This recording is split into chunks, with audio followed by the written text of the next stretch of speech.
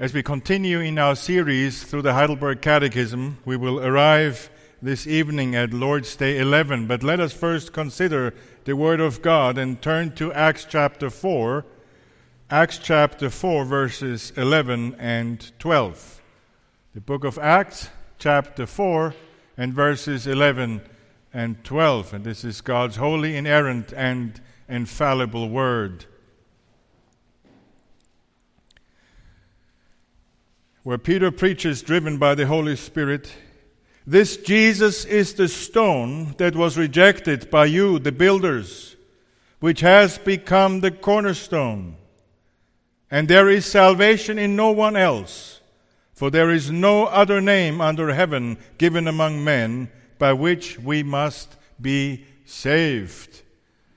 As for the reading of God's holy word, may the Lord add his blessing also to the preaching thereof. Congregation of the Lord Jesus Christ, in Lord's Days 7 through Lord's Day 22, the Heidelberg Catechism explains to us the content of the Apostles' Creed as a compact core summary of the Christian faith. As I've been telling you before, the Apostles' Creed was used by the young church to teach baptismal converts the basis of the Christian faith. In a sense, one could say, as the Heidelberg Catechism teaches us the Apostles' Creed, that we have here one creed expounding or teaching another creed, which is quite unique. And since God is a triune God, and since He relates to us also in a triune way, the Apostles' Creed is structured according to the main activities of each of the three persons of the Godhead. And although each of these activities are indeed triune, each one is also mainly assigned to one person of the Trinity. We call this the economic Trinity, if you remember that each of the three main activities is triune, but is mainly assigned to one person of the Trinity. One divine person dominates each one of these, as we read in question answer 24. As it explains to us the structure of the Apostles' Creed, as it asked, how are these articles, the Apostles' Creed, that is divided? And it says into three parts: God the Father and our creation, God the Son and our deliverance, and God the Holy Spirit and our sanctification. And while, again, all three are triune activities, creation, deliverance, and sanctification, each one of these major activities of the triune God are assigned to one person of the Trinity, mainly or predominantly. And according to this trifold structure of the Apostles' Creed, we have in weeks past looked at the Father as the creator, the upholder, and ruler of all things. And we have learned how a firm understanding and a firm trust of this truth will help us, as it says, to be patient in adversity, thankful in prosperity. And for the future, we can have good confidence in our faithful God and Father that no creature will separate us from His love. For all creatures are so completely in His hand that without His will they can neither move nor be moved. Do you see how this motif comes over and over and over again? Both as we preach through the Scriptures in the morning, also as we go through the Heidelberg Catechism. God is always eager to comfort His people. God is always eager for His children to know that nothing can ever befall them that is outside of His control, that they never have to panic, that they never have to be fearful, because He rules all things. And that is a very important truth to understand. That is a very important source of strength and peace, even in the midst of a raging storm. And as we have considered the Father in weeks past, we will now begin to behold the second person of the Trinity, the Lord Jesus Christ, but mainly as a mediator. And we will do so in two separate points. First of all, Jesus, our only Savior. Jesus, our only Savior. And then secondly, Jesus, our exclusive Savior. Now, I'm aware that these 2 points sound quite similar, if not the same. But bear with me, as there's an important and profound difference between Jesus as our only Savior and Jesus as an exclusive Savior. Let us consider Jesus as our only Savior first. The Heidelberg Catechism spends several Lord's Days on the person of the Lord Jesus Christ, of course, but 3 alone on his names, of the names of Christ.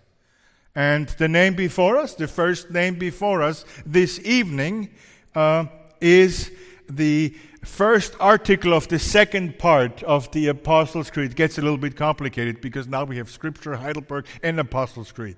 But we are now moving, the Heidelberg Catechism is moving with us through the Apostles' Creed. We are moving from the first part about God the Father into the second part about God the Son, which begins with the words, I believe in Jesus Christ, His only begotten Son, our Lord. This is the sentence of the Apostles' Creed that Lord's Day 11 will take a closer look at.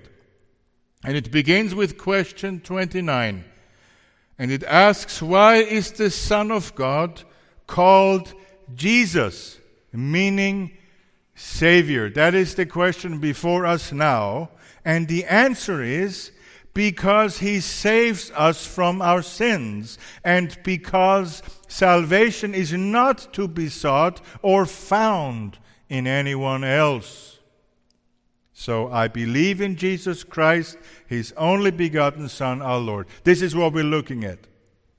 Now, what this is teaching us, first of all, is that the same way that we are to believe in the Father, we are to believe in the Son also. You cannot pick and choose. You cannot say, I believe only in the Father, or you cannot say, I believe only in the Son, but I dismiss the Father. But as much as you believe in the Father, you have to believe in the Son also. As Jesus teaches us, for example, in the Gospel of John, chapter 14, verse 1, let not your hearts be troubled. Believe in God, believe also in me. Of course, he means the Father in this relationship. Or later in verse 11 of John 14, believe me that I am in the Father, and the Father is in me. Or chapter 10, verse 30, I and the Father are one. So you see, we are to believe in the Son just as we believe in the Father, because it says whoever does not honor the Son does not honor the Father who sent him. So here we are again at the core of the Trinity. And it is important that our Trinity also, understanding of the Trinity also refers to our faith. That the same way we believe in the Father, we also believe in the Son. Now, considering the name Jesus, we have to understand that the Hebrew name Yeshua, or Joshua if you want to say it this way, Jesus is just its Greek form, literally means Jehovah is helper. So that's what Yeshua means. Jehovah is helper. But in Jesus Christ, this name unfolds its full redemptive meaning as Savior. So we can say with good justification, with scriptural justification, that Yeshua, that Jesus, means Savior. Remember, Joshua in the Old Testament was the man who led Israel through the desert, or from the desert into the promised land of Canaan. But he, of course, as was Moses, as we heard this morning, Joshua, was only a picture of the true Joshua, of the true Yeshua, the Lord Jesus Christ, who leads his people out of the misery and the condemnation of sin all the way into heaven. So Jesus is our heavenly Joshua, is he not? Joshua was the leader of God's people into a blessed land. But Jesus is our leader into blessedness. And I'm not saying this just like that. You have to understand, as the Heidelberg Catechism was written in German, and I happen to speak pretty good German, I can tell you that the word that's being used in German for Savior is Seligmacher. And this means literally blessed maker. You know, I think there's a gun that was called Widowmaker, right? That is a bad thing, isn't it? But there is a man, the Lord Jesus Christ, who is a blessed maker, a Seligmacher. A Dutch word is not much different. So he is really a blessed maker. He does not only lead us into a promised land or into a blessed land. He makes us blessed. He leads us right into blessedness. And that is a wonderful thing to understand and to know. Joshua brought the people of God into the land of Canaan, but Jesus brings us to glory, as we read in Hebrews chapter 2, verse 10. For it was fitting that he for whom and by whom all things exist, and here it comes, in bringing many sons to glory, should make the founder of their salvation perfect through suffering. So he leads us not only into a land. The land was all along, Canaan was all along a picture for eternal glory.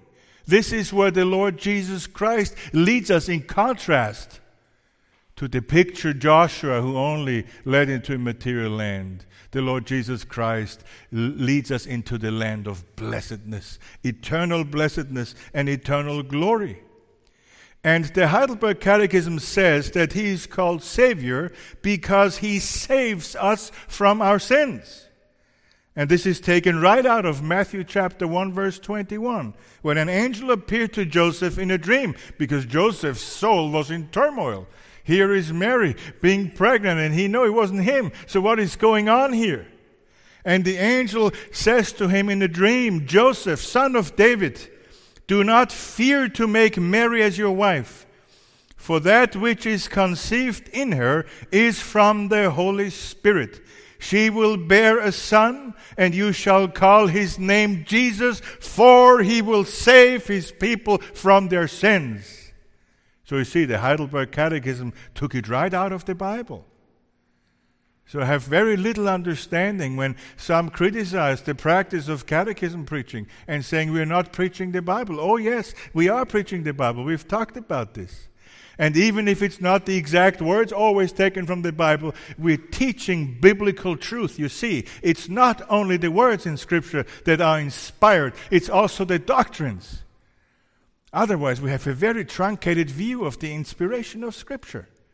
If it's only the words, we must only use these words, right? But then what is preaching? The preacher, even if he expounds the word, doesn't use the word of the Scriptures but his own. So the Heidelberg Catechism, the Belgic Confession, the Canons of Dort are representations of inspired Scriptures. They will always remain subservient to Scriptures if, in the unlikely case that we find something that is not in line with Scriptures after hundreds of years. Yeah, a fat chance. But it is the truth of Scripture, and therefore we're preaching it, and we're preaching it as the truth of Scripture. And to this fact that Jesus saves his people, and that's why he is called Jesus, Hebrews chapter 7 verse 25 adds that he is able not only to save, but to save to the uttermost. We heard it this morning. To save to the uttermost those who draw near to God through him, since he always lives to make intercession for them. What a salvation. What a Savior we have in Jesus Christ. And that's why he is called Jesus, because he saves us, those who believe in him, those who flee to him, those who don't trust in their own good works or performance. He saves us from our sins. But we have to understand, in a pluralistic world like ours, he, Jesus, is not only one of many saviors. But the Heidelberg Catechism, rightly and absolutely correctly, is quick to add That He's not only one of many Saviors because, it says, salvation is not to be sought or found in anyone else. Children, listen. The world will tell us all kinds of stories. They will try to explain to you, we respect the faith of your parents, but there's several ways to truth. No, that is not true. There is no way under heaven, no other name that is given to us by which we shall be saved. Jesus is therefore our only Savior. In the history of the world, many have posed or are posing as saviors. Religious leaders, governments, politicians, philosophers, all kinds of people have promised much and kept absolutely nothing. And necessarily so. Because, as we read in our text this evening, from the mouth of our God in Acts chapter 4, there is no other name under heaven given among men by which we must be saved. There is no other name for us as a Savior than the Lord Jesus Christ. And therefore everybody else who promises any salvation must be a liar and wrong and not to be trusted. He, Jesus Christ, and no one else will save His people from their sins. You see, sin has deprived our first parents of paradise, and they were driven out from the presence of God. And because of that, man, until this day, still finds himself separated from God and under the power and of the slavery of sin. Man was lost and dead in his sins and trespasses. But that was not the end of the story, because the Son of Man came to seek and to save the lost. God could have ended it right there after the fall, but He didn't. Because this redemption was introduced right after the fall, when God Himself announced judgment on the serpent, saying, I will put enmity between you and the woman, and between your offspring and her offspring. He shall bruise your head, and you shall bruise his heel. That was the gospel. Right after the fall. The first mentioning of the gospel. That is one of the first fancy words that every seminarian knows. The proto-evangelion. The first evangelion. The prototype. The first time when the gospel was being preached. You know, when I was a young believer back in Europe, I was in a dispensational church. You know, a church that believes that there are different salvific ages and God saves and deals with His people differently in every single one, which of course is rubbish. We have seen already that there's only one covenant of grace. And I wanted to find out as a young believer, how were people in the Old Testament saved? Because it was not the age of grace yet, according to dispensationalists. And I ran around from elder to elder, from pastor to pastor. How were people in the Old Testament saved? They couldn't tell me, because they knew exactly.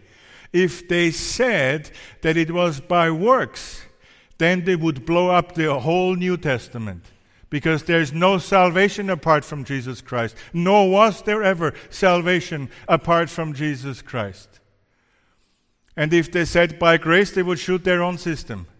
Dispensationalism. And they would have become reformed. And they would have to believe in the covenant of grace as the one unifying motif of redemption throughout redemptive history. I couldn't get an answer. It was through Reformed theology that I suddenly realized there was only one redemption, both in the Old Testament and in the New Testament, and both were by grace alone, through faith alone, in Christ alone. Although in the Old Testament, of course, they didn't know His exact name, they didn't know how He would come, when He would come, but God told them, from Genesis 3:15 on, there will be one who will crush the Satan's head. Which means there is hope. He will render him powerless.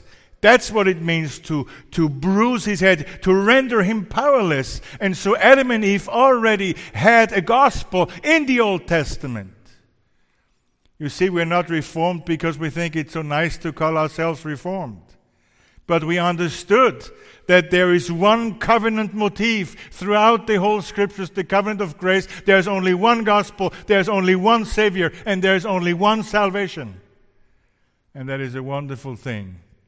Add to that to the fact that we have a sovereign God who controls all details in history through his providence. What better thing is there than Reformed theology? We appreciate our brothers and sisters who are not Reformed, but we wouldn't change for the world, I hope.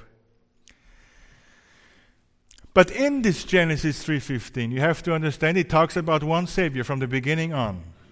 It talks about the seed of the woman, or the offspring. Different translations, one says offspring, one says seed. But it says, he shall bruise your head, he says to the serpent. So that's a singular he. He shall bruise your head. There is only one seed of the woman. And there was only one seed of the woman who crushed Satan's head at Golgotha. It is, of course, the Lord Jesus Christ. Because, again, there is nor was there ever another name given to men by which they must be saved. It was only this name. There was no other name by which we can be saved. And we see the same truth expressed in 1 Timothy chapter 2, verses 5 and 6. For there is one God, and there is one mediator between God and man, the man Christ Jesus, who gave himself as a ransom for all, which is the testimony given at the proper time. So this is the absolute truth, crystal clear, and not to be tampered with at all. There's only one Savior, and that's the Lord Jesus Christ. You have to see this, that there is a wonderful logic here before us, and it is this. Since Jesus is our only Savior by which we must be saved, he therefore also must be a complete Savior. His salvation must be sufficient. Otherwise, how can there be one Savior if this one Savior's salvation is not enough or not sufficient? But that's not even all. There is more. This wonderful chain of reasoning is not yet complete. So Jesus is not only our only Savior, whose salvation is fully sufficient to us, but in light of his sufficiency, he is also, and that's our second point, our exclusive Savior. He's not only our only Savior, but also our exclusive Savior. It is of immense importance that we understand the difference, the different meanings between the words only and exclusive. Only means there is no other Savior. There is no other salvation. There is only one salvation in Jesus Christ and in him alone. But exclusive is not the same word. According to Merriam-Webster, exclusive means excluding, it's a little bit of a tautology, or having power to exclude, or excluding every other from participation, or having exclusive jurisdiction. Which means everything else is accepted, taken away. Exclusive means it's only this and nothing else. And the Heidelberg Catechism is very clear about the fact that Jesus Christ is not only the only Savior by which we must be saved, but that he is by necessity also our exclusive Savior. He has exclusive jurisdiction when it comes to man's salvation. It's absolute exclusivity. And that's what question answer 30 tells us. First it asks, do those who look for their salvation and security in saints, in themselves, or elsewhere really believe in the only Savior Jesus? Do those who look for their salvation and security in saints, in themselves, or elsewhere really believe in the only Savior Jesus? So here's the word really, which basically means there must be something they're referring to. There must be someone who says, yes, we believe in Jesus Christ, plus somebody or something else, and we are true believers in Jesus Christ, because the word really gives it away. So at the time of the Heidelberg Catechism in the 1560s, there must have been a group, there must have been people who said, yeah, we believe in Jesus Christ, but we add other things, and we are also true believers in Jesus Christ. Well, of course, that was the Roman Catholics. And to my dismay, I have to say, many evangelicals in this country do not seem to understand Roman Catholicism even a bit. Because I hear again and again evangelicals who are telling me, well, Roman Catholics are really believers too. That is not the case. It's not the case according to the Bible, and it's not the case according to the three forms of unity, and especially here, the Heidelberg Catechism. Now, what I'm not saying is there cannot be a few individual believers within a very confused organization like the Roman Catholic organization. But the official doctrine of the Roman Catholic organization, I'm very hesitant to call them a church. Their official doctrine is so different from the gospel of Jesus Christ that those who consistently believe what they teach cannot be saved. That's just how it is. There is no arguing about this fact, and we see as we continue. So there was the Roman Catholics, and they said, yeah, we believe in Jesus Christ, and they would call him a savior all day long. But then they add the saints, and then they add all these funny sacraments that they add, and then they say, well, we believe in Jesus Christ. But we are being taught here to say, no, you're not believing in Jesus Christ, because believing in Jesus Christ means only believing in Jesus Christ. Nothing to be added, but it's of course not only the Roman Catholics, especially nowadays. It's not that much of a threat as it was in the 1560s. And that's why the Heidelberg Catechism adds people who believe in themselves. So Jesus Christ plus themselves. That's also not a saving faith. Or elsewhere, whenever you add something to the Lord Jesus Christ, it is not proper faith. It's not the proper gospel. And the same with the Mormons. You know, some people will tell me, I've heard so-called Reformed theologians calling Mormons brothers and sisters. That is preposterous. The Mormons are a dangerous cult. There's nothing evangelical about them. There's nothing biblical about them. Just because they add the Bible, just because they add the Lord Jesus Christ to the Book of Mormon, doesn't make them believers. And the Heidelberg Catechism is very clear about that. Just think about a marriage. I haven't read the answer yet. I want you to understand the answer before I read it. Think of a marriage. A young man marries a young woman. And he assures her how much he loves her. And he assures everybody how much he loves her. And yet he runs around with other women all the time. What will people say? What will his wife say? You keep giving lip service to me and to our marriage and to your love to me. But in reality, you're not loving me. You're just using me. And you're running around with other women. That is everybody who says, just much worse, is everybody who says, yes, I'm a believer in Jesus Christ, and yet they run around with other gods. And they commit idolatry. And I think we are ready now for the answer. Do those who look for their salvation and security in saints, in themselves, or elsewhere really believe in the only Savior, Jesus? And the answer is no. You can almost hear them raising their voice. No. Although they boast of being although they boast of being His, by their actions they deny the only Savior, Jesus. Either Jesus is not a perfect Savior, or those who in true faith accept this Savior have in Him all they need for their salvation. And this is it. This is a perfect answer. This goes back to our marriage example. They boast of this, but by their actions they deny their lip service confession. That's the man who says he loves his wife and runs after other women. And he says, I love you so much. But by his actions he denies his own words.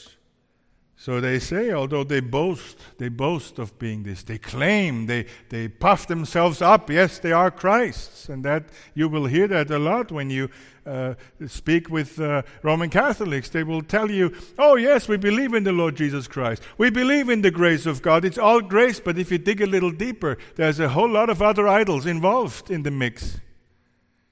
And the Heidelberg Catechism is absolutely clear. Although they boast of being His, by their actions they deny the only Savior, Jesus. Well, if He's the only Savior, why do you have to add others then? Why do you have to commit adultery? And it says, it's almost a little polemic here. Either Jesus is not a perfect Savior, or those who in true faith accept this Savior have in Him all they need for their salvation. Well, either He's not enough. You cannot have it both ways, the Heidelberg Catechism says. You cannot on the one hand say He's a perfect Savior, but then you add idols. So what kind of a perfect Savior is He when you have to add other things and idols, not only saints? There's a much sanitized version of this. You don't have to be a Roman Catholic running after saints. It could be a Reformed person in a Reformed church who claims and even believes that they believe in Jesus Christ. But in the end of the day, they believe in their own good works. I have spoken with a chaplain in this area recently, and he told me that it's very often that he's being called to a deathbed of somebody. He's a nursing home chaplain. And then people get worried about their eternal state. And they ask, Reverend, I'm not sure what's going on. And he tells them, well, do you trust in Jesus Christ? Have you put your hope in Jesus Christ? And you know the answer he gets? He talks about an unholy trinity. He talks about, they tell him right away, well, I grew up in the church. I went to Christian school. And I never left the church. And then he says, yeah, what's that supposed to mean? Oh, yes, Reverend. I'm a Christian. Now you tell me, in who does such a person believe?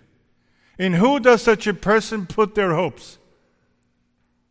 Not in Jesus Christ, but in themselves.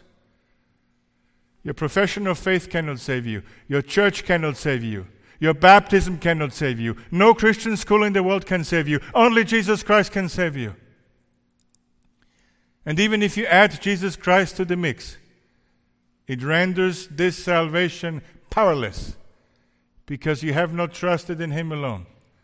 You've trusted, I don't know, in your ethnicity, in your baptism, in your forefathers, in the covenant, but not in Jesus Christ. Let me tell you in all clearness here, also the covenant cannot save you.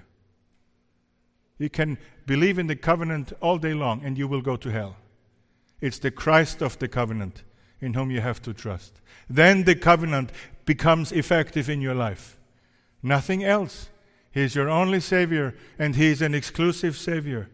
He will not share His accomplished work. He will not share His throne, and He will not share His glory with anyone else.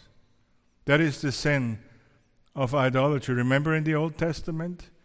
They did believe in the true God of Israel, all right, but they kept adding stuff. The high places, for example. That was an ongoing sin in Israel. The high places, worship practices that were added from pagan nations. And God again and again says, there is no other God. You either trust in me alone or you're not mine. And that is what He's telling us this evening too. It's either Christ alone or no Christ at all.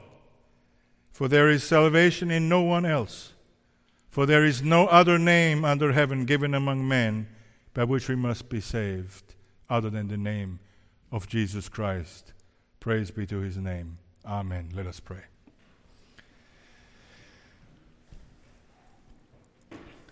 Almighty triune God, Father, Son, and Holy Spirit, oh, how we thank You for this gospel, for this salvation, for this good news that reaches as far as the curse is found.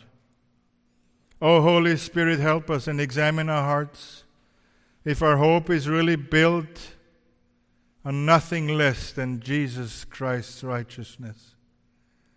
Oh, Lord, may we trust in You alone, not in ourselves, not in saints, not in other quasi-saviors, not in our own works, but in Christ, and Christ alone. Help us, for we ask it in the name above all names, Jesus Christ, our King. Amen.